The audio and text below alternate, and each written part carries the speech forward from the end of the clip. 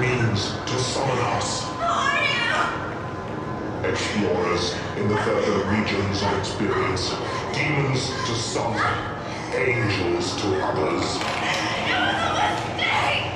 You solved the box. We came. Now you must come with us. Taste our pleasures. Please, go away and leave me alone. Oh, no tears, please. It's a waste of good suffering. Don't break God. He escaped you. Nobody escapes us. He did. I see him. I can lead you to him, and you can make him back instead of me. I want to hear him confess himself. Then, maybe, we'll tear your soul apart. Shh, it's the Film Flamers.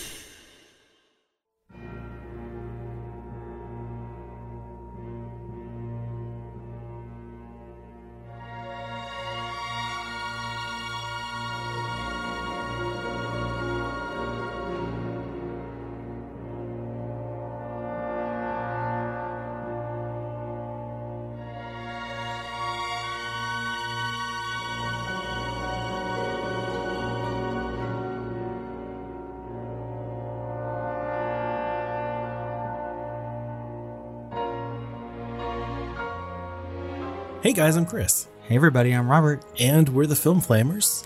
And in the month of February, we only like to cover the most romantic of horror films. So of course, this month we're talking about BDSM. And Hellraiser. With Hellraiser. A film so scrumptious in its romance, it just rips at the flesh. Hellraiser is a 1987 British supernatural horror film written and directed by Clive Barker himself in his directorial debut. The film is based on Barker's 1986 novella, The Hellbound Heart, and its plot focuses on a mystical puzzle box which summons the Cenobites, a group of extra-dimensional sadomasochistic beings who do not differentiate between pain and pleasure. The film stars Andrew Robinson, Claire Higgins, Sean Chapman, Ashley Lawrence as Final Girl Christie, and Doug Bradley as the lead Cenobite eventually known as Pinhead. The score was composed by Christopher Young, who replaced the electronic music group Coil, who the director had handpicked. Some of the original themes were reworked by Young into his new score. Barker had been dismayed at prior adaptations of his work and wanted to helm one for himself. Producer Christopher Figg agreed to produce his screenplay, and New World Pictures agreed to fund. It was clear on set that it was Barker's first time behind the camera. Okay, listeners, We have such sights to show you. this is Hellraiser.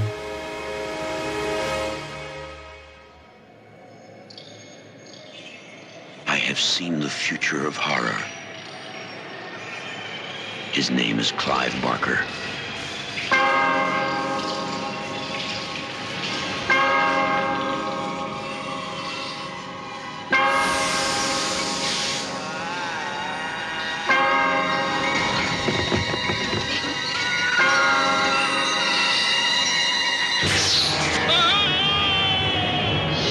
Hellraiser. Beyond any terror you have imagined. A nightmare. No. Unlike anything you have witnessed, is born. Because within these walls, the unholy is unleashed.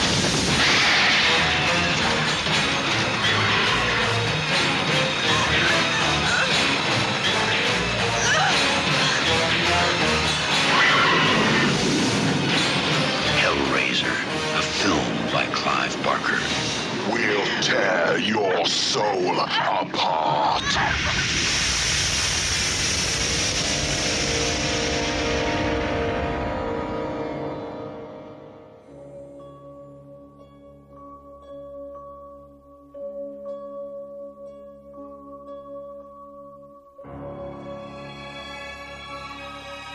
Sexual deviant Frank Cotton, played by Sean Chapman, has grown tired of the pleasures of Earth, having experienced all that he can in the world he knows. He tracks down a mysterious puzzle box that's said to open a gateway to a realm of otherworldly pleasures. He takes the box to his old family home and attempts to sweatily solve it in the attic. Once he does, hooked chains appear and rip into his flesh. A black-robed figure with pins driven into his head, known as Pinhead, played by Doug Bradley, returns the box to its original state and the room returns to normal. Or does it? Sometime later, Frank's brother Larry, played by Andrew Robinson, and his second wife, Julia, played by Claire Higgins, move into the deserted home. Larry's daughter, Kirsty, played by Ashley Lawrence, has decided to live on her own. She gets a job, but keeps having encounters with a strange, vagrant man. During the move-in, Larry and Julia find that Frank must have been there at some point. Julia daydreams about the time she first met Frank, and they boned. She has since become obsessed with him, as he gave her the best dick she's ever had. While moving a mattress into the house, Larry cuts his hand on a rusty nail protruding from the wall and runs upstairs to the attic, where Julia is still thinking about that dick. His blood falls onto the floor and pools into a desiccated heart below the floorboards. While Julia rushes Larry to the hospital for stitches, Frank is resurrected as a skinless corpse, played by Oliver Smith, whom Julia discovers upon their return. Frank explains to Julia that he had exhausted all earthly sensory experiences and tells her all about the puzzle box. He explains that when he solved the puzzle, beings called Cenobites were unleashed to subject him to the extremes of sadomasochism and skin loss. Frank believes that Larry's blood is what brought him back, allowing him to escape the Cenobites. Super thirsty for his dick, Julia agrees to lure men to the house under the pretense of sex, so Frank can drain their life force and regenerate his body. One day, Kirsty sees Julia leading a man into the house while her father's away. She follows inside and catches Frank feeding on his life force. He comes at her, but she grabs the puzzle box off the floor and throws it out the window, creating enough distraction for her to escape the house and grab the box. She passes out as she flees and wakes in a hospital. Kirsty solves the box, and 4 Cenobites are summoned. Pinhead, the apparent leader, tells her that they are seen as angels to some, demons to others, and they are explorers from another, darker dimension seeking carnal experiences, and they can no longer differentiate between pleasure and pain. They attempt to force Kirsty to come with them, but she convinces them to maybe spare her by getting Frank to confess to escaping them. They warn her against any trickery, though, or they'll Tear her soul apart. Kirsty returns to the house where Frank has killed her father, Larry, and assumed his identity by wearing his skin. Julia shows Kirsty Larry's flayed corpse, pretending it's Frank's. Julia leaves the attic, and the Cenobites appear. They're not fooled by this trick, and demand the man who committed the flaying. Kirsty escapes, but is cornered by Frank and Julia. Frank reveals his true identity to Kirsty and comes on to her. Come to daddy. Come to daddy. His advances are rejected, so he decides to drain her to complete his rejuvenation. Kirsty suddenly moves out of the way, causing Frank to stab Julia, draining her instead. Nothing personal. Frank chases Kirsty back to the attic and confesses to killing her father. After hearing this, the Cenobites reappear and ensnare him with their chains of fools. Chains. They tear his body and soul apart as he recites the shortest Bible verse ever. Jesus wept. With Frank out of the picture, the Cenobites decide, why the fuck not, and try to take Kirsty to their BDSM paradise. But she's just not having it. She rips the puzzle box from Julia's cold, dead hands and unsolves it, banishing the Cenobites back to their sexy hell world, where every cast member from The Matrix wants their coats back.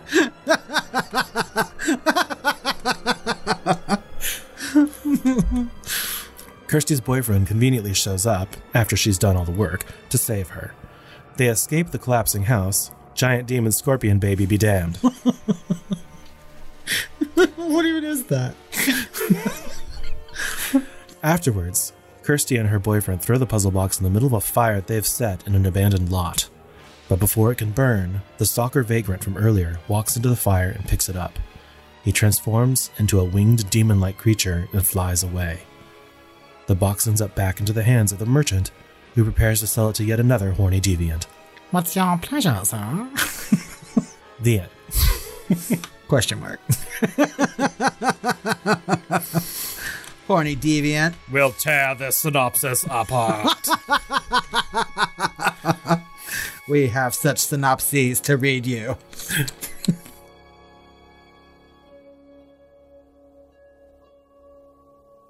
Hellraiser was released in Great Britain on September the 10th, 1987, and was released in the US 8 days later, the same weekend as Fatal Attraction, another of our Valentine's deep dives.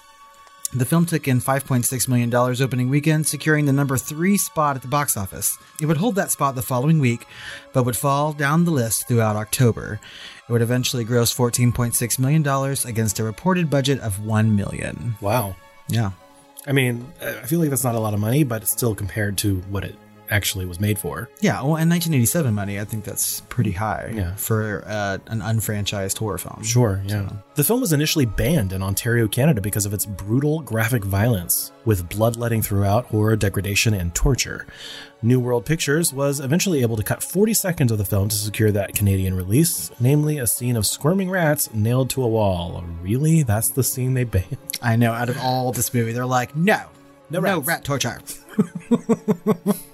Hellraiser was first given an X rating by the MPAA, and Barker had to cut several scenes to secure an R. These scenes included 2.5 shots of the first hammer murder, including a shot of a hammer lodged in the victim's head. Oh, nice. The actor playing a different murder victim felt that he should be nude during the film's. That nude murder was shot, but later replaced with a semi-clothed scene. Damn it. Right. And scenes of Frank being pulled apart by the Cenobites' hooks were shortened, and a scene of his head exploding was removed entirely. Yeah, but how short could you go? I mean, like, you get it when it happens. I mean, less is more. Yeah. Hellraiser holds a 72% on Rotten Tomatoes with an audience score of, 72%.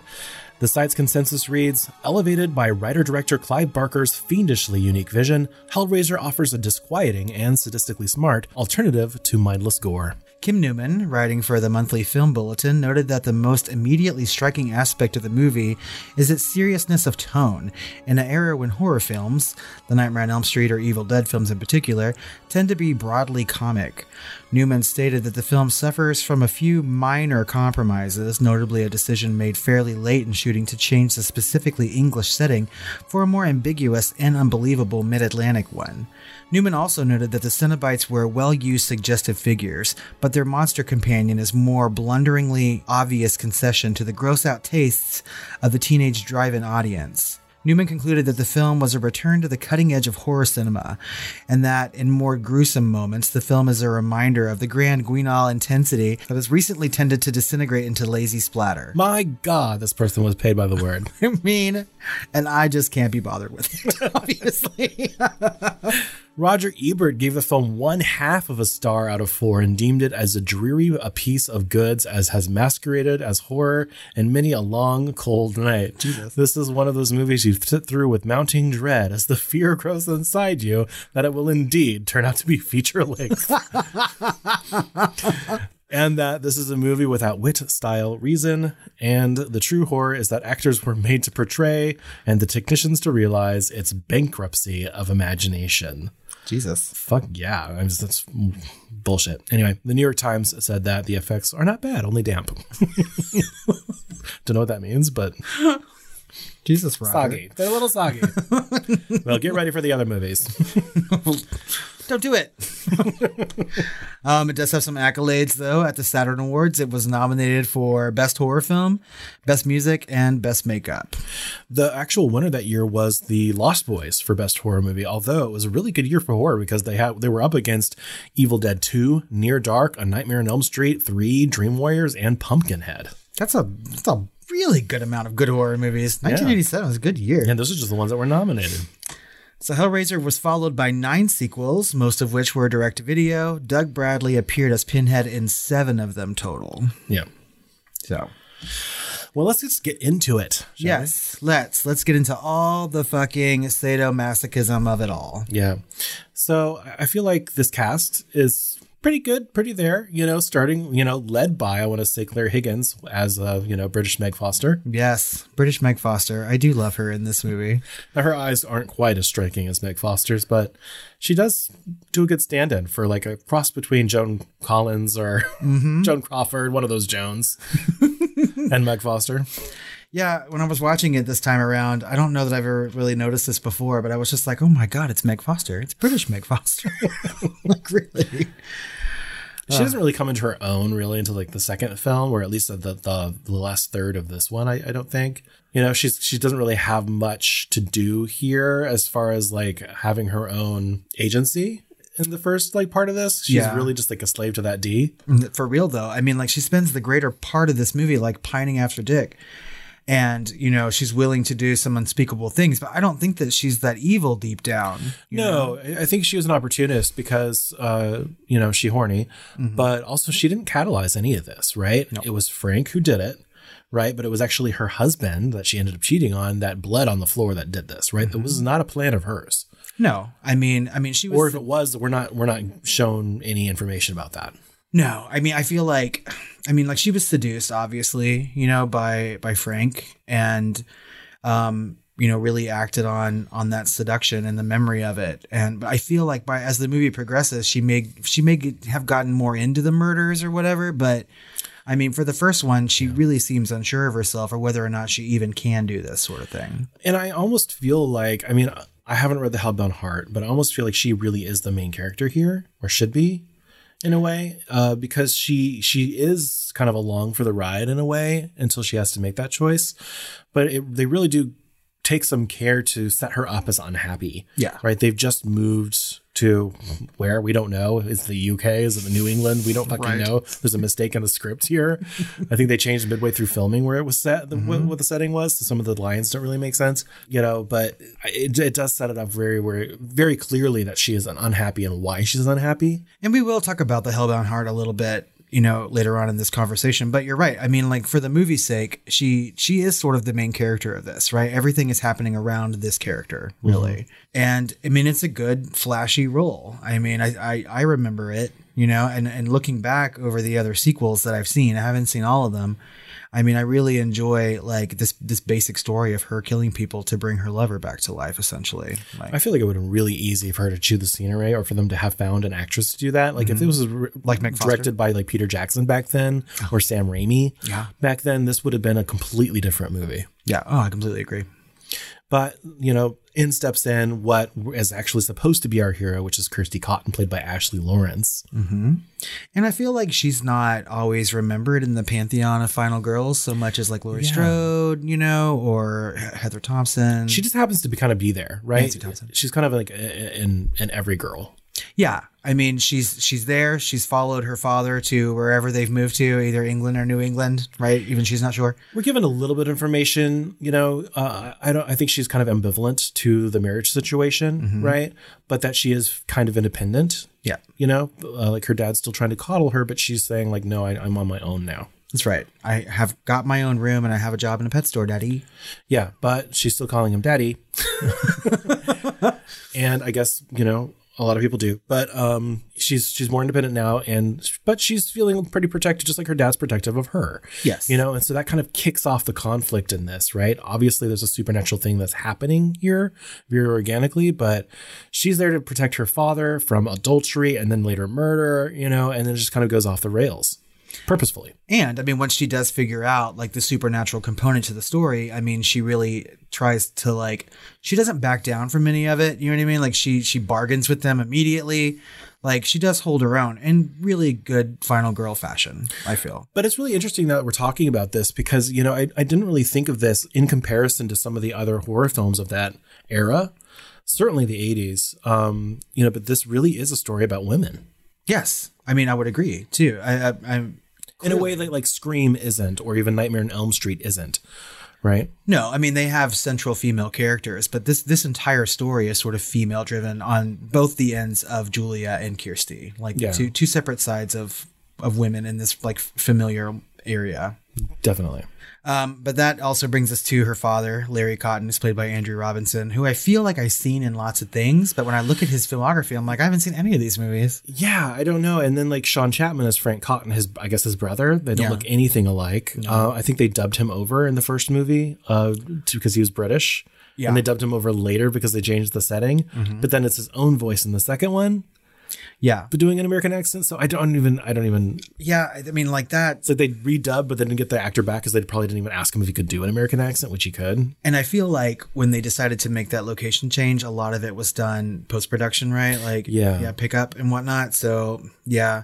And knowing how fly by night it was, like that ending effects, like famously was done like in 24 hours. Shit. He found like some Greek guy off the street and like got drunk and they did the effects overnight. Holy shit. Like hand painted them. Like, right. So like the American dub was probably done by like, Max from accounting or something, No, Max from accounting and Karen from finance, please come in and say these lines. I mean, there's even some parts in the movie where she brings one guy home and he's an American, right? By sound. And then the next one is plainly British or something, or maybe vice versa. And I'm like, how many British people live in New England? Or how many people were dubbed? I don't understand. But anyway, I do want to kind of see because it was filmed, like the whole naked one, like it kind of reminds me of the under the skin bit. Oh yeah. Where the male body is like gazed upon and the male body is victimized. Yeah, but I feel like some of the guys that she brought home are kind of dumpy, and I don't know if I want to see that. Yeah. Man, I mean, it's still a nude murder scene is better than a clothed murder scene, always. Yeah. And forever. What do you feel about Sean as Frank Cotton, aside from the voice dub? I mean, the voice dub really is not really helping him out. No. At all. It's just like, he's got this like really deep kind of like straight voice that's not really matching his face. Mm-hmm. It's a lot better in the second movie for him. But yeah, I think this is overall a serviceable cast. I can't really say much to them. They didn't really do much heavy lifting other than just like saying the lines and doing the thing. That's right. I mean, they're just there to sort of like push the story along. Really, it's about Claire Higgins' performance, and Ashley Lawrence and maybe Andrew Robinson. And obviously the huge standout being Doug fucking Bradley. Hell yes. As Pinhead. I mean, it didn't take much to make him an iconic horror villain. No. Really. Well, it took a lot, obviously, because it's like 6 hours of makeup, right? Well, I mean, he's not in the movie all that much. He's not. Famously, like he's people expect this whole story to revolve around Pinhead, but he is literally just there as like a function of what's happening. That's it. Mm-hmm. But I mean, the times that he is on screen, Doug Bradley really does like sink his teeth into that. It seems like he's enjoying it and doing it a good job. He makes it scary and like theological at the same time, right? Yeah, there used to be this like anecdote about how he was actually like working as a technician. Like he's an actor, but he was like working as a technician on the movie. And they were like, hey, the person we were going to have do this, like we haven't really filled it. Like someone dropped out. Hey, could you like step in and see how you do in the makeup? I don't know how true that is. I know that he had been in acting, at least stage acting, 10 years prior and done some other things. But when you see him, especially in the second movie or in real life, he does not look like an obvious guy. He's got big, giant ears, and he's just he looks like average McPlane rap, like British guy with big ears. He looks like someone's British uncle. And you don't even notice his ears when he's Pinhead because he's got all those fucking pins coming out. That's right. He's got all the pins in his head and he's wearing that like black robe with all the cuts around his nipples and he abs. Looks strangely ageless as Pinhead. Like he 10 years later, he looks exactly the same as he did from the first movie because of all that makeup. It's amazing what makeup effects can do. Really, those contacts are doing a lot of heavy lifting because he's got like these bright blue eyes in reality. But it's like super dark. But anyway, more about him later. Yeah. What were some of your thoughts just casually watching this and going through it? Well, honestly, the thing that really bothers me the most about this movie, right, is that the box is supposed to be sort of like unsolvable. They make it sound like it's a challenge, right? Like you're sitting there, he's all sweaty. And maybe because I've read the book too, that it's supposed to be difficult to solve this box. Oh, I never got that. The movie doesn't make it seem that way. It seems like you pick it up, turn it over a couple times and run your thumb around the circle and bam, you got Cinnabite. It depends on who's using it. Like I figure like they got the puzzle girl from the second movie, but we're going to cover that next week. But I mean, I always felt like it was like a tool. Like it's not difficult or easy. It's just you have to know how to use it. Right. I mean, and that could be the case. I feel like if they have to find someone special to solve the box, like then it should be difficult, I feel like in her case, like it's trial and error. Like it opens this way, like this where it's not a cube anymore. Then it opens hell, and she puts it back. Then it's not. I mean, it seems like Kirsty just does it super fast. But sometimes she just like shakes it and points at people, and then like I mean, she's sitting in the hospital and she picks it up and she turns it over 3 times, and then the walls are coming apart. You know what I mean? It's not. Yeah, throughout these films, it is not consistent whatsoever. And sometimes like it just opens the doors, and the doors are like, I feel like the first few films, the doors to whatever other dimension this is are just like cutting into our reality. Like the wallpaper just like splits apart, you know, or the brick comes apart kind of organically, you know, but in some scenes the chains actually like come out of the box itself. Right. In later movies, like sometimes they say like the portal is in the box itself, and so like they make giant versions of it, like, but then the small box can do the same thing. Like it doesn't make sense, and we shouldn't think about it. And I try not to. It's just that like they spend a lot of time in the novella talking about the box, right? And it's like the way it looks and the way it feels, and they talk about how it is difficult. Like it took Frank a very long time to solve, right? And I kind of like the idea of that. Like you have to work for this, right? If you really want it, you have to work for it. And the thing that bothers me in this movie is that people pick it up and it seems like 5 seconds later, they've solved it, right? And maybe there could be some passage of time, things that I missed in the movie. There's some editing issues all throughout this series. Yeah. And, you know, even though this is the best rated film, it's not immune to that, right? I always felt like, yes, it's a puzzle box, but like the more you know about it, it's like a tool, the easier it is to use, like trial and error. But also I feel like the hard part is obtaining the thing, not necessarily using it. Yeah. Because he does, I mean, and we don't get to see a lot of that in this movie, but you know, you have to seek out the person to purchase this box. You can't just like find it at the local supermarket. Or you know, show up in some ruins of some unknown country, you know, like Doug Bradley's character did apparently at the beginning of the next movie that we're going to talk about. You know, you never know what's going to pop up. And also in the second one, there's multiple boxes. That's right. So we don't know if those were fakes that he had found or if one of them was real, but it's alluded that, I don't want to talk too much about that next movie, but I know it's like it's alluded that he was waiting for that box, and that's the thing that catalyzed the story, but he already had to, so like it doesn't make sense anyway. I know. Whatever. I mean, a lot of it doesn't make a lot of sense, but I mean that's like the overarching thought that I have to this is that like everything else is so like in your face and easy to understand, but the box itself like is sort of a puzzle to me, if you will. I'm like, come on, make it make sense. I mean, like we could get into like soft and hard magic systems and stuff like that. Like that's a thing in literature, but this is a physical object that does something specific, right? So like it should follow some rules, and the writers, directors, they don't really give a shit as long as it's just like a catalyst. You know, it's you know, whatever George Lucas, Steven Spielberg used to call their objects for their movies, the MacGuffin. A MacGuffin, okay, yeah, which is something that like Hitchcock talked about a lot, you know. So, but yeah, I mean, like the box is every time I watch the movie, it's like my main focus for some reason. But what I'm focused on is its beautiful design, because there's a lot of design that went into this. Obviously, there's a lot of iconic imagery in this that spawned an entire franchise for a reason, right? I don't think he really envisioned a huge franchise from this, right? I think that it's the design that really makes it just leap off the screen, and that's Pinhead, and that's this fucking box, and the box is iconic. And those are the two things that really created a franchise for this. I feel like if they didn't put enough thought into both the Cenobites, Pinhead especially, and that box, and creating some sort of lore around it, there wouldn't be a franchise. This would be a one-off movie. Yeah.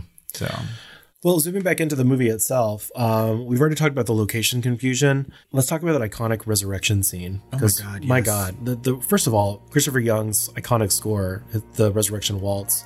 I don't know how much was taken by that original band. I know he took some cues, but knowing his later work, you know, and we're going to talk about that in a little bit.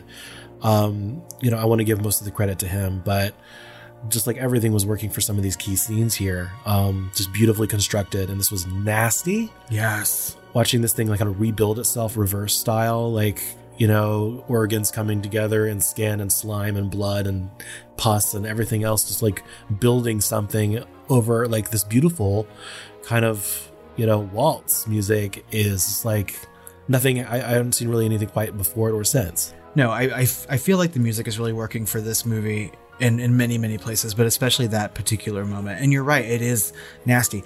There's so many like gross out moments throughout this franchise of movies, right?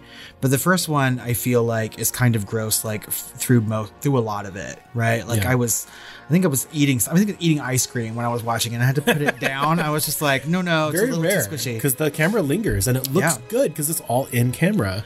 And I feel like these effects really stand up today. That's not all of the in-camera effects do, and that's the next scene that we're going to talk about as well. I know my favorite part of that resurrection scene though is when like it finally has its arms formed and the spinal cord is formed and it like bends down and connects to the brain that's forming separate from it. Yeah. It's just so fucking neat and gnarly and just disgusting, and I love it. And it's all just like James Cameron-esque reverse photography. Like, oh my god.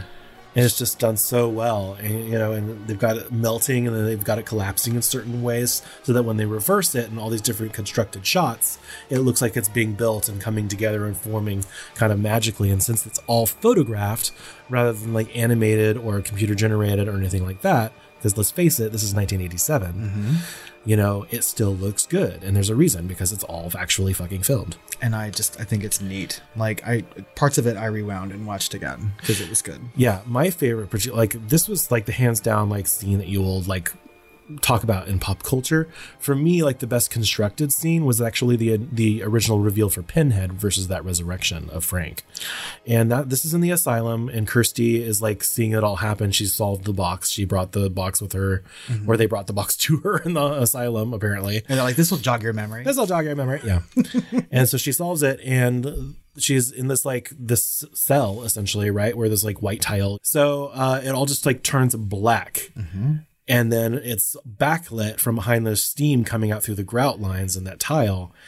And at the same time, there's a music cue that's just that.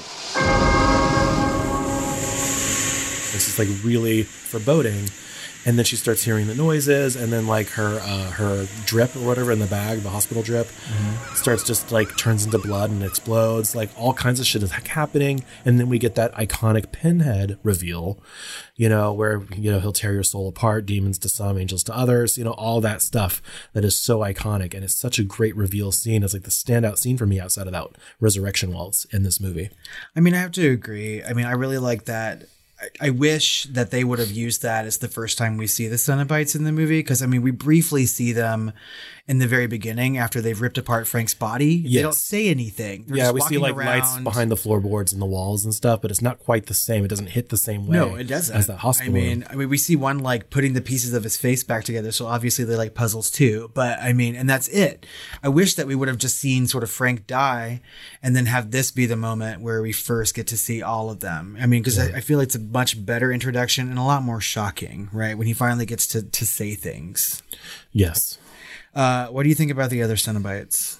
I love it when like the other Cenobites just seem like equals. They don't seem like they're followers to me. They seem like he is basically the mouth of them. He's the voice of them, but speaks for them. Like they seem like a group to me. They all seem like they're part of some sort of like monastic religion or something, you know what I mean? And that's what Cenobites really means, right? And so, I love that one of them just like goes straight to Kirsty. There's no struggle. He just puts her fingers right in its mouth. That's right. It just like shoves its two fingers in her mouth. Like it's just like every day, this is what I do for a living. And that's what... That's what he does do for a living. Yeah. That was the chattery one, right? He like just storms up to her and like, yeah. Like you might be a grocery bagger here, but in hell, you're like sticking fingers in people's mouths to shut them up. Don't pay attention to my day job by night. Yeah, I really like these Cenobites in this movie. Gloved or gloveless? How about one of each? The chatterer who's got its face pulled back and his teeth are like constantly moving, right? And then we have one called Butterball. Yeah, the one with the Matrix glasses on. Yeah, he's got the Matrix glasses, constantly licking his lips and shit. And then we have Lady Cenobite with her throat pulled back, open, vagina style. I wonder if this actually kind of inspired the Matrix a little bit. In a way, the Matrix people are from another dimension coming into this world, That's true. They're all wearing the same costumes. I mean, they have a Cenobite aesthetic. And Morpheus does chatter a lot. If only someone got their finger stuck in someone's mouth. I don't know. But yeah, no, I think that scene is really good. And like, we really get an idea of who Pinhead is and who these Cenobites are really, right? Where they come from.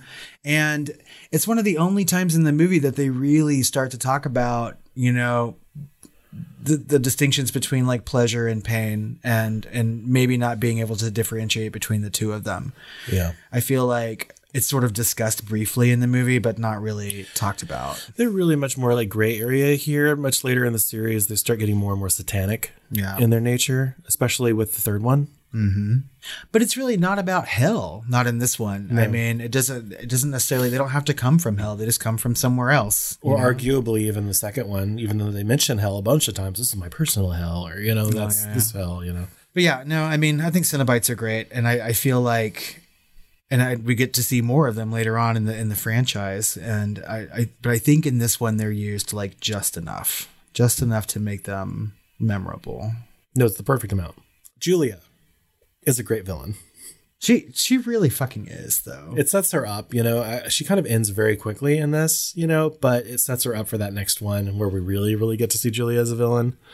And it's just delicious. I mean, I do like her as a villain in this movie, too, because I think she comes into her villainous in her own time throughout the movie, too. She seems kind of meek and unhappy in the beginning, like we talked about earlier. But by the end of this, like, she is like reveling in the fact that her husband has been murdered and her lover's wearing his skin. You know what I mean? She didn't want to sleep with her husband, but she sure as hell is sleeping with someone wearing his skin, Yeah, I wasn't clear on whether Frank actually got his skin back and was just wearing that to fool Kirsty or to hide from the Cenobites. Well, no, I think he wasn't fully regenerated and he had the opportunity to put that skin on. Yeah. So, and then because I feel like he thought he was just like one or two. That's another thing. Kirsty comes in there. He's like bleeding at the temples and ears, everywhere where the seams of the skin are. And he's like, I'm fine. And she's like, okay, everything's normal. Can I just see the body though? Yeah. That's when like the script is a slave to what's being portrayed on screen and or vice versa. And it's, they need to do some adjustments. I mean, I really don't. I mean, I realize that Frank is also a villain in this movie, but I think Julia is a much better villain because she's doing most of the. Frank is Frank, work. like Frank is just, He's just a horny, skinless man. Yeah. Who wants to fuck his niece. Yeah. I mean, like, he wants to fuck everything, really. Honestly. I mean, like in the book, he's real fucking horny. Yeah. You know that. Well, like I keep mentioning the second film because it literally starts off the second this one ends, right? So you could really watch these two as one long movie if you wanted to. That's right. And that's kind of how I view them. They do have like an extended flashback sequence, but yeah, at the beginning, like a very needless, like 10-minute, like expositions. Like I guess people didn't have streaming back then, obviously. They couldn't pick it up. Maybe the VHS rentals were like, a little thin on the ground. So they had to remind everyone that the first movie existed, That's right. But and here's what happened. These days you'd never see that. No. And if you did, it'd be a lot more brief. Yeah.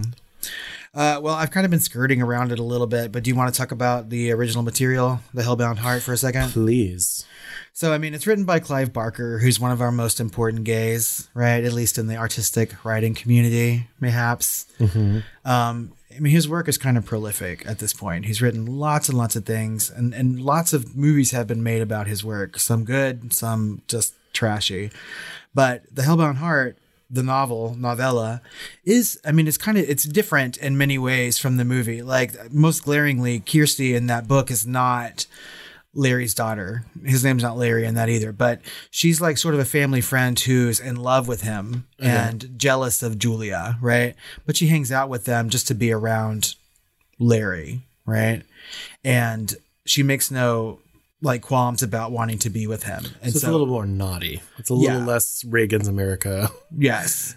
And so, but she does want to save him from everything that's going on. So she does become sort of the heroine of that novella, trying to save this man from what's going on. There's still a skinless corpse living up in the attic, and Julia's still bringing men home to let him feed off of. But yeah, and I know this is written by Clive Barker on both sides, but I wonder how much he decided to kind of tone that down versus the studio. I'm not sure. I mean, I don't feel like Clive Barker would have done a lot of changes to his source work. Because, I mean, he, like we said earlier, he didn't like some of the film adaptations of his novels, and he wanted to do one of his own. Mm-hmm.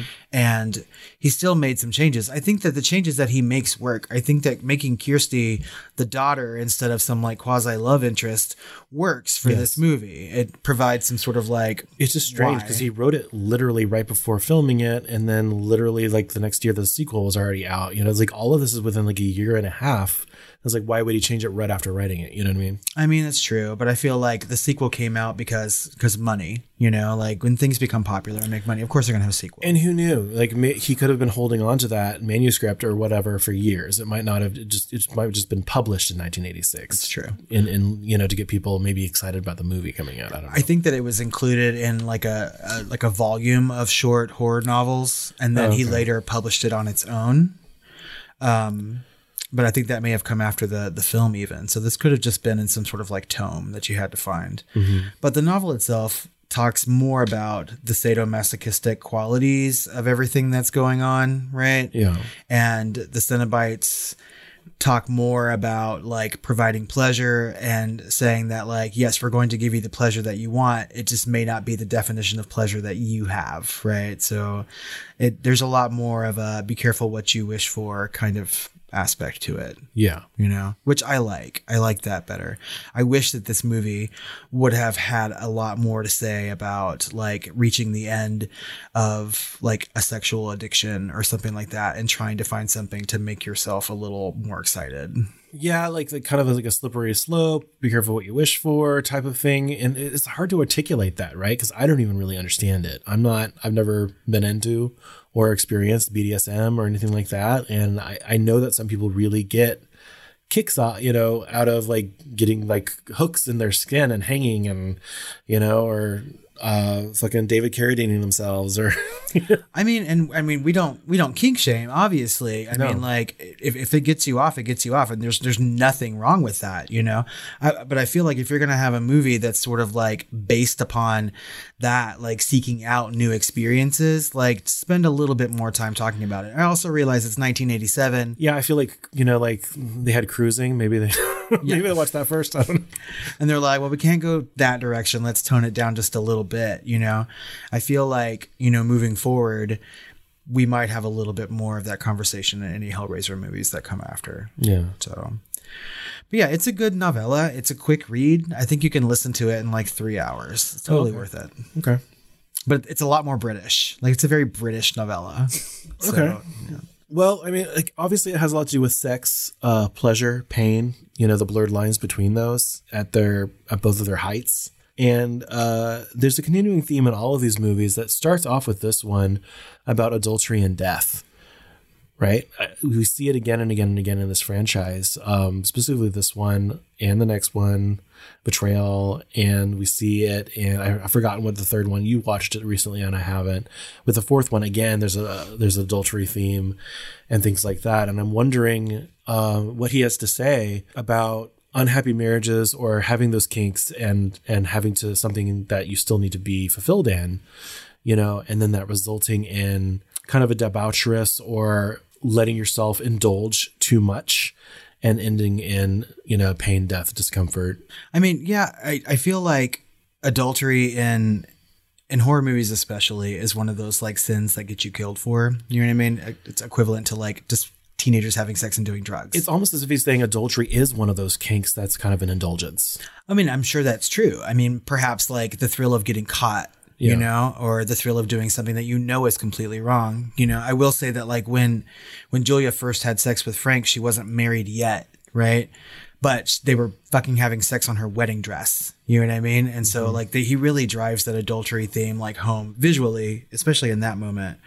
But I mean, like the death part that goes with it, you're right. It does follow for the rest of the franchise. Like if someone is committing adultery, like there's death to follow for sure. Oh yeah.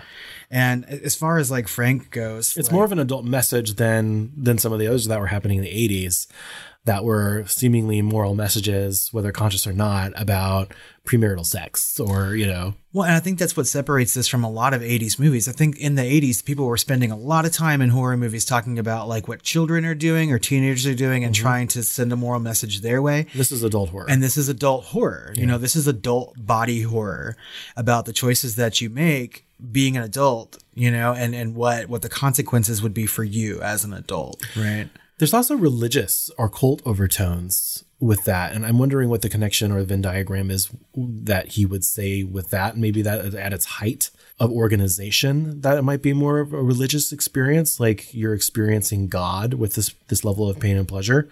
Because obviously, like he's come up with this concept of the Cenobites as a communal order that seemingly worship pain itself. And later in the second one, the Leviathan god of the labyrinth, rather than any kind of obvious satanic figure, almost Lovecraftian. Mm-hmm.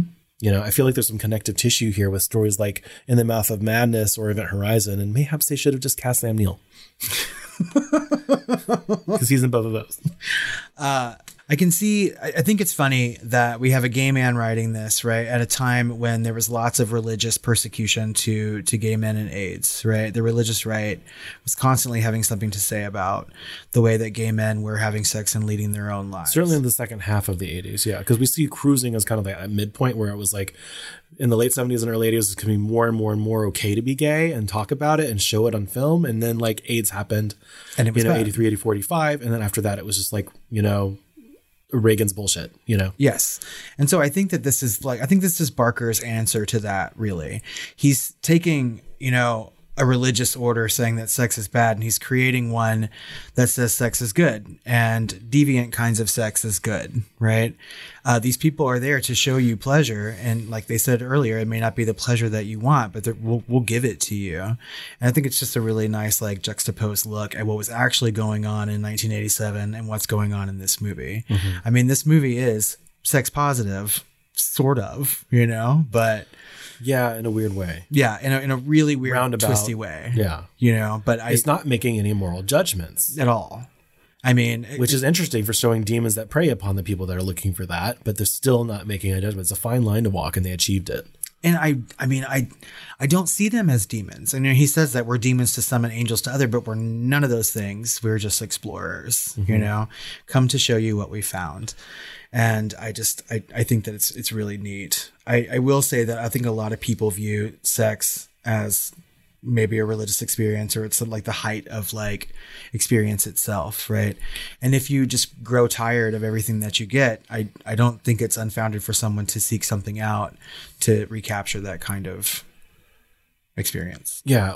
No, I completely agree. And it's these types of conversations and ideas that are just below the surface in this movie that make it so successful and so different than anything that came out around it, and still so different today. Yes, I agree. I think this movie holds up very, very well. And I think that there's a lot of things going on in this movie. I think that there's a lot of things that it's saying, and you can get those things on multiple watches. I feel that people haven't even sort of scratched the surface of talking about what this movie can be about. Yeah. And that said, it's not a perfect movie. I mean, we're not blowing we're not blowing the D. No, Julia's doing that. Julia's doing that. There's a lot of editing issues. There's like production design issues and stuff like that. But at its height, this is very special and remains to be special. Agreed. So I want to talk about a little bit of the creation of those icons, like Pinhead, the Lament configuration, which is the actual name of the puzzle box, right? Mm-hmm. So like we talked a little bit about this in the 80s, like Pinhead versus like Freddy versus Jason, like creating those icons to sit up against each other. It's like stoicism versus comedy, or intelligence versus like force of nature, in like Michael Myers or Jason, comedy being like Freddy. And so they're tapping into like Christopher Lee's Dracula, or even Hannibal Lecter in Pinhead here. And that's what really I think they wanted to do with some of these Cenobites, was to make kind of an ambivalent organizer of or priest even of a bad guy, someone that doesn't really care and is kind of doing a job, but has nothing to say about, they don't have a skin in the game, No. There's no moral judgment here. They're not punishing anyone, other than maybe like their cop like role of going like pulling people back into hell that try and cheat their situation, But I thought that was an interesting juxtaposition compared to the other 80s icons that were being set up at the time. Yeah, no, I agree. Because you have people like Jason and Michael Myers who say nothing at all, right? And then you get the other opposite of that, which is Freddy, who doesn't shut the fuck up ever, right? And so like you have prime time, bitch. I mean, he's got something quippy to say all the time. And you have sort of Pinhead in the middle. And I think he chooses his words carefully. And I feel like... Very eloquent. Yeah. The Garden of Eden. Yes. I mean, he has something very poetic to say all the time about what he's doing, Yeah. right? I will say that in later movies, he does sometimes get a little quippy, but he will always find himself like sort of sermonizing what's going on. We are explorers of the physical experience. You know, like Exactly. he's a little bit elevated there. I mean, like Freddie would never say anything like that. And I Yeah. think this is what makes... Freddie would gag before he would choke on those words. But I feel like this is what separates Pinhead from the rest of them, like you said, right? Creating an icon in that. And I mean, he's like the adult in the room. right. I mean, and he's like, I really like that. I mean, he shows up because people want him to. And he's like, well, you called us. We came, you know, like now you have to deal with it. You called, we came. And here it As is. eloquent and elevated as he is straight to the point. Yeah. You know? I mean, I like him. Now, Doug Bradley revealed in an interview that he asked Clive Barker how he should play Pinhead. And Barker told him to think of him as a cross between an administrator and a surgeon who's responsible for running a hospital where there are no wards, only operating theaters, as well as being the man who wields the knife, and he's the man who has to keep the timetable going. Jesus Christ. Yeah. And he went on to say, a line from one of Clive's plays swam into my mind as I was playing this character. I am in mourning for my humanity. At this point, there was no backstory for the character, but I discussed this with Clive, and we had agreed that he had been once human. But whether this was yesterday, last week, last year, 10, 100, 1,000 years ago, I didn't know. I didn't need to know. Sufficient to have that idea logged into my brain. A perpetual, unconscious grieving for the man he had once been, for a life and a face he couldn't even remember, and a frozen grief. I felt now that Pinhead existed in an emotional limbo where neither pain nor pleasure could touch him.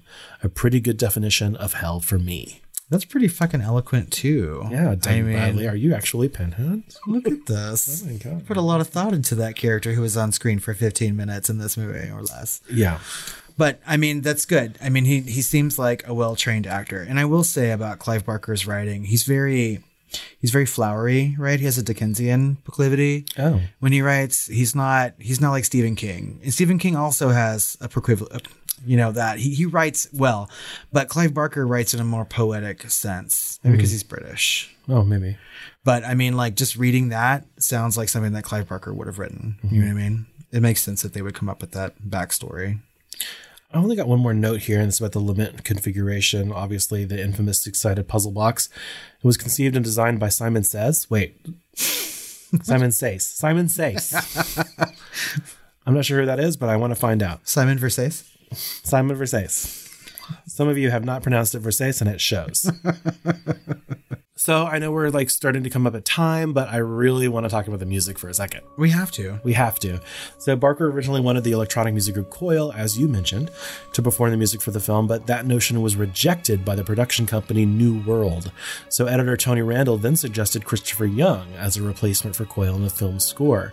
Christopher Young had already done several horror films, such as The Power and A Nightmare on Elm Street 2. So amongst a veritable slew of drama, action, and thriller films, he would go on to be extremely prolific in the horror genre specifically. And I think he was like a runner-up to our top composers when we were doing that. Yeah. And I think this score specifically for Hellraiser and that waltz was, I think, may have been in both of our top 10s. It was. Right? And so some of those horror films that he's done, or horror adjacent films, would have been obviously Hellraiser 2, following up with this, The Fly 2, Species, Virtuosity, Copycat, Yay. our very first, Urban Legend, The Gift, which I think we did a bonus episode on recently, The Exorcism of Emily Rose, The Grudge 2, Drag Me to Hell, which is possibly the greatest, like, if you're going to look up a horror score in a dictionary, that's what plays, right? It's so good.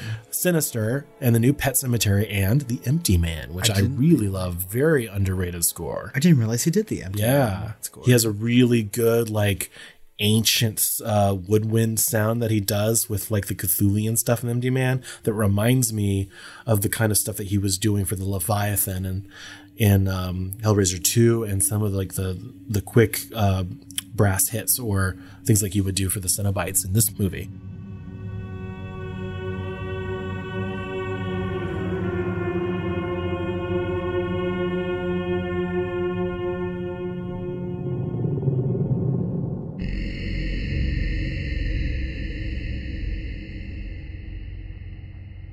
So he's capable of a huge amount of range. And just looking at how prolific he is in the genre, I almost want to go back and say, you know, just on like the stuff that he's done alone, you know, outside of the biggest hits by like Jerry Goldsmith or something like that, like I feel like not only a runner up, but he deserves like a tie or something. I don't know, at the very least, but I would say, I mean, at this point, because I didn't realize that he did some of these movies, and I really like it when a composer will sort of niche themselves to a genre of film, right? And because it gets them, you know, really into it. I want to go back and like listen to some of these. I only picked out these. He's done like 50 more like thrillers and dramas and things like that you would know. Oh my God, I love it. Yeah, he is a hugely prolific, but he's not scared of horror movies and will keep coming back to them. And that's something I love. But if you're interested, the score that Coil recorded, which is a total of 9 tracks, can be found on their compilation CD entitled Unnatural History 2, Smiling in the Face of Perversity. What a good title. I don't know if that's on streaming or not. I'm going to have to look it up and listen to it because I just created these notes before recording and I have not had the chance to listen to that, but I am interested to see. It's got to be somewhere on YouTube. Because Clive Barker said he chose them because they like moved his bowels or something. Like, God. It's like, so I don't know in what way. Like, pain, pleasure. In what way? Clive Barker. He's a gay man, so it could be many, many ways. Carnival Barker. I think that we're doing this deep dive at just the right time because there is another sort of remake reboot coming out this year. Yeah. Right? On Hulu. Yeah, I believe that's a movie. There was some argument between us or question between us whether that was going to be a series or a movie, but I believe it's a movie. It could quite possibly be. I haven't, because we talked about it as a news item on a Shooting the Flames episode, and it was so long ago when they announced this, and it's finally coming to fruition, but it's listed on IMDb, so it could be a film, but I know they also list TV series. I mean, Hulu at this point, they really have a good stake in the game for film as well. Wikipedia references it as a film. Okay, we should go with film. And I know that they chose film directors and writers to do it. Okay. And that it was finished shooting in like 6 weeks or so, and that's not something. No, that's not a TV series. No. Yeah. So, but I think we're both legitimately excited for this year's remake of that. We're so rarely excited for a remake because the film was directed by David Bruckner with a screenplay by Ben Collins and Luke Piotrowski with a story by David Goyer, who's done a shit ton of stuff, big stuff. And also that exact team was behind 2021's The Night House, which appeared on both of our top 10s this year, very high. Yeah, very, very number 1 or number 2s, right? And so we're very excited about this team. And on top of that, Clive Barker is returning to produce. And interestingly, I think we reported early on like a Shooting the Flames when we were talking about this, that the drag queen Gottmik might be playing Pinhead based on her competition makeup. However, this is not true. Pinhead will actually be played by Jamie Clayton, a trans woman, perhaps best known for her work in the Wachowskis' Netflix series Sense8. Or Sense8, however you say it. But I really loved her in that series, and I think she's going to do great. And I am super excited about this whole team, and they're going to try and do it much closer to the Hellbound Heart. Which will make me very happy. Yeah, so it's going to be interesting, and that mayhaps that's why it's not getting a theatrical release, if they go heavily much more into the sexual aspect of it. I mean, I am very, very excited for this. I can't wait to watch it. And especially because, I mean, like watching this to talk about now, and I haven't seen the original Hellraiser maybe in like 5 or 6 years. So it hasn't been that long, but because I come back to it frequently, but I really want something that's more, you know, close to the source material. And I am happy that Clive Barker is involved because he stopped being involved at some point in the franchise. And so if someone is there giving their like seal of approval to something, I think it speaks very highly of what the work they've created. I don't know. Like the Clive Barker thing is probably the least of what I'm excited about because he did stick on for executive production for a lot of these. Yeah. And most of them aren't good. So I don't know. We'll see. He came back and he was actually planning to direct one himself. And then it just kind of exploded into this new thing. So I am happy that there's some trans inclusivity going on. Yeah. I feel like. Yeah. Sometimes I'm a little worried about that. Just because like if they want to specifically show Pinhead as like gender neutral or something, Jamie Clayton is not gender neutral. She is a woman, you know, and so I don't want that to be exploitative, you know, at all of how trans may or may not look. I tend to think that Jamie Clayton looks like a beautiful woman, but I don't know how they're going to do it. So either way, it's going to be like a Pinhead type of character, and they want her to be a little bit different, and Jamie Clayton is a little bit different. And that's good. I mean, like, differences is what makes a remake good. Yeah. Right? If you do it the exact same, they're usually pretty shitty. Yeah. All right. Do you have some fun facts for me? I do. Oh. Yeah, I have 3. So the film was originally supposed to be called The Hellbound Heart, obviously. After the novella upon which it was based, the studio decided that the title sounded too much like a romance and asked Clive Barker to change it. So Barker offered Sadomasochist from Beyond the Grave, which was rejected for the overtly sexual content. He ultimately opened the floor to the production team to offer up their own suggestions, prompting a 60-year-old female crew member to offer up what a woman will do for a good fuck. I mean, that one's a little on the nose, but a really good title. Very specific. You almost don't have to watch the movie. Because that's true. I think I was watching this and I sent Chris a text and I was like, our synopsis should be British Meg Foster kills a series of nooners because she got some good dick. I'm like, that pretty much sums up the movie. Yep. Although Sadomasochist from Beyond the Grave sounds delightful. Yeah. So one of them should be a subtitle. Yeah.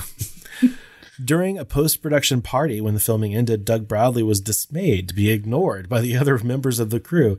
He thought he had gotten on rather well with the cast and crew, and it wasn't until later that he realized that none of the crew actually had seen him without his makeup on, so they didn't recognize him. Aww. Yeah. That's good, though. I mean, that's excellent makeup work. So for the last fun fact, when Clive Barker first showed the film to his mother, she cried tears of joy upon seeing her son's name in the opening credits. He leaned over and whispered that that would be the happiest she would be for the next 2 hours. I'd very much like to meet Clive Barker. Like, if he ever goes to some sort of horror convention, I am there to like meet the man. Well, those were fun. But we have to ask some questions about Hellraiser like we do about every movie we deep dive into. And we're going to start with, if you had this puzzle box, would you open it? My gut was to say no. Yeah. I mean, not knowing what would come out of it. Yeah, if I were to like shove someone into a hell portal or something, otherwise they basically, the people that use the box, they turn you into some sort of Cenobite or whatever. And I don't know, I'm not Lord of Pain, you know what I mean? Like, not yet. But no, in all seriousness, were you scared while watching Hellraiser? No. And I can't remember if I was the first time I watched it. I watched this very late in my horror watching I watched career. it very early. So I want to say no. I was about 9 or 10 when I first saw this. Oof. So I was I was scared, but I was mostly grossed out. You know what I mean? Like, this was one of the most adult things that I saw very early on in my horror career, right? Because I was watching things like Dream Warriors over and over again. And I'm at the video store. I'm like, I haven't seen this. And it's just Pinhead on the front. So I had no idea there was going to be skinless corpses and things like that. And I didn't know that skin was going to be being ripped off of bodies. And so I was really taken aback as a child by this movie. Yeah. And I didn't watch it again until my late teenage years. I was so put off by Hellraiser the first time I saw it. Because I was like 10 and I'm like, oh my gosh, this is gross. Could you imagine watching like Hellraiser and then like The Thing in the same night? It would just totally change your relationship with food for the rest of your life. I mean, it did on this watch. I'm like eating ice cream. I'm like, no, I got to put this down. Like, it's a little too squishy in my mouth right now. So, I mean, like, Clive Barker really does that well. He grosses you out. Yeah. This is really, really good body horror, in my opinion. It's just, I just watched it way too early. Yeah. I found an appreciation much later on in life. So, yeah, I probably didn't watch it until I was like 25. Out of 5 stars, what would you rate Hellraiser? I gave it a 4. I also gave it 4 stars. Yeah, it's special. It probably doesn't deserve that 4 on a technical level. There's a lot of problems with it, active problems. Yeah. But they're also little and they're so little, but they're also very numerous. But it's also just so special, and there's nothing quite like it. And I like the ideas and the discussion and the thoughts that it kind of engenders. I agree. And so I had to land on a 4. And I feel like the whole is much better than those little problems. You know what I mean? And I feel like this is different from, I just keep coming back to this. I keep feeling like this is different than exploitational horror.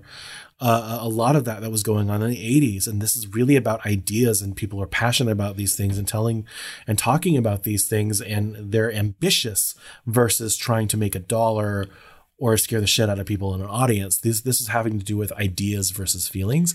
And I feel like that's what really set it apart and still sets it apart. Well, and I think that moving forward from Hellraiser, I think you can see a definite line in like 80s horror. Early 80s horror is just to make money. It's cookie cutter stuff, right? A lot of it is. And you know what? I don't want to shit on that stuff. No, it's because good. It's not that they don't have ideas that they're brain dead, you know, but it's just that they're different. Like, this is adult horror. Yes. You know, and that's its differentiation. And I think that we see a lot more of that moving While forward. still to having an later icon, years. which is so rare for an adult horror.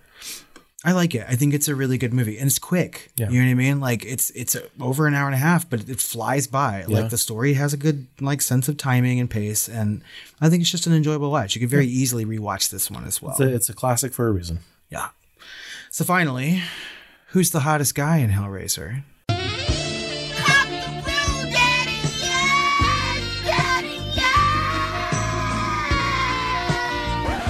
Frank. Yeah. Uncle Frank, come to daddy. Definitely not her stupid boyfriend. No. He looked like a fucking Brady. That part where he was like flipping the cigarette into his mouth at the table and whatnot. Gee whiz. Oh my God, Kirsty, what was that? What was that spider demon or whatever? The scorpion. The scorpion baby monster. Which apparently is called the engineer. What? Yeah, it's on Wikipedia. Or the architect. No, the architect is something else. Okay. This one's called the engineer. Okay. I don't know why. I don't know what it does. It seems like it's just crawling along a wall, but whatever. Yeah. But yeah, Frank, I'm telling you. I mean, when I was younger watching this, I mean, clearly I was already a little Come to gay daddy. boy. Okay, daddy. When he was like sitting shirtless and sweaty in that row of candles, I'm like, I will come to daddy. Love it. Well, I think that just about wraps up our conversation on Hellraiser. We'd like to know what you think about the movie and our conversation. As always, you can find us over on social media at The Film Flamers on Twitter, Facebook, or Instagram.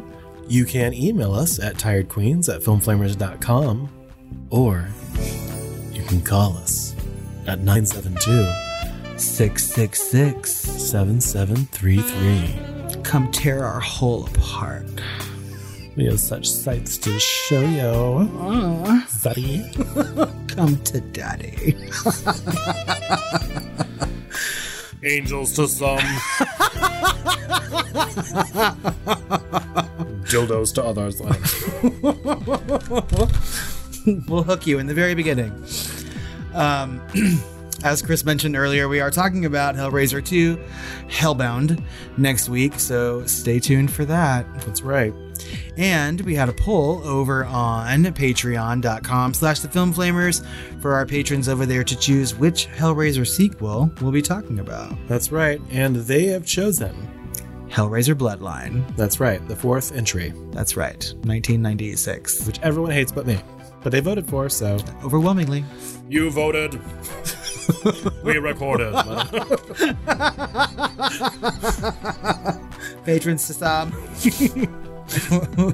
Also, guys, we have not had a review in quite some time, so head over to Apple Podcasts or iTunes and leave us a 5-star review and why you like us, and we're going to read that on Shooting the Flames. That's right.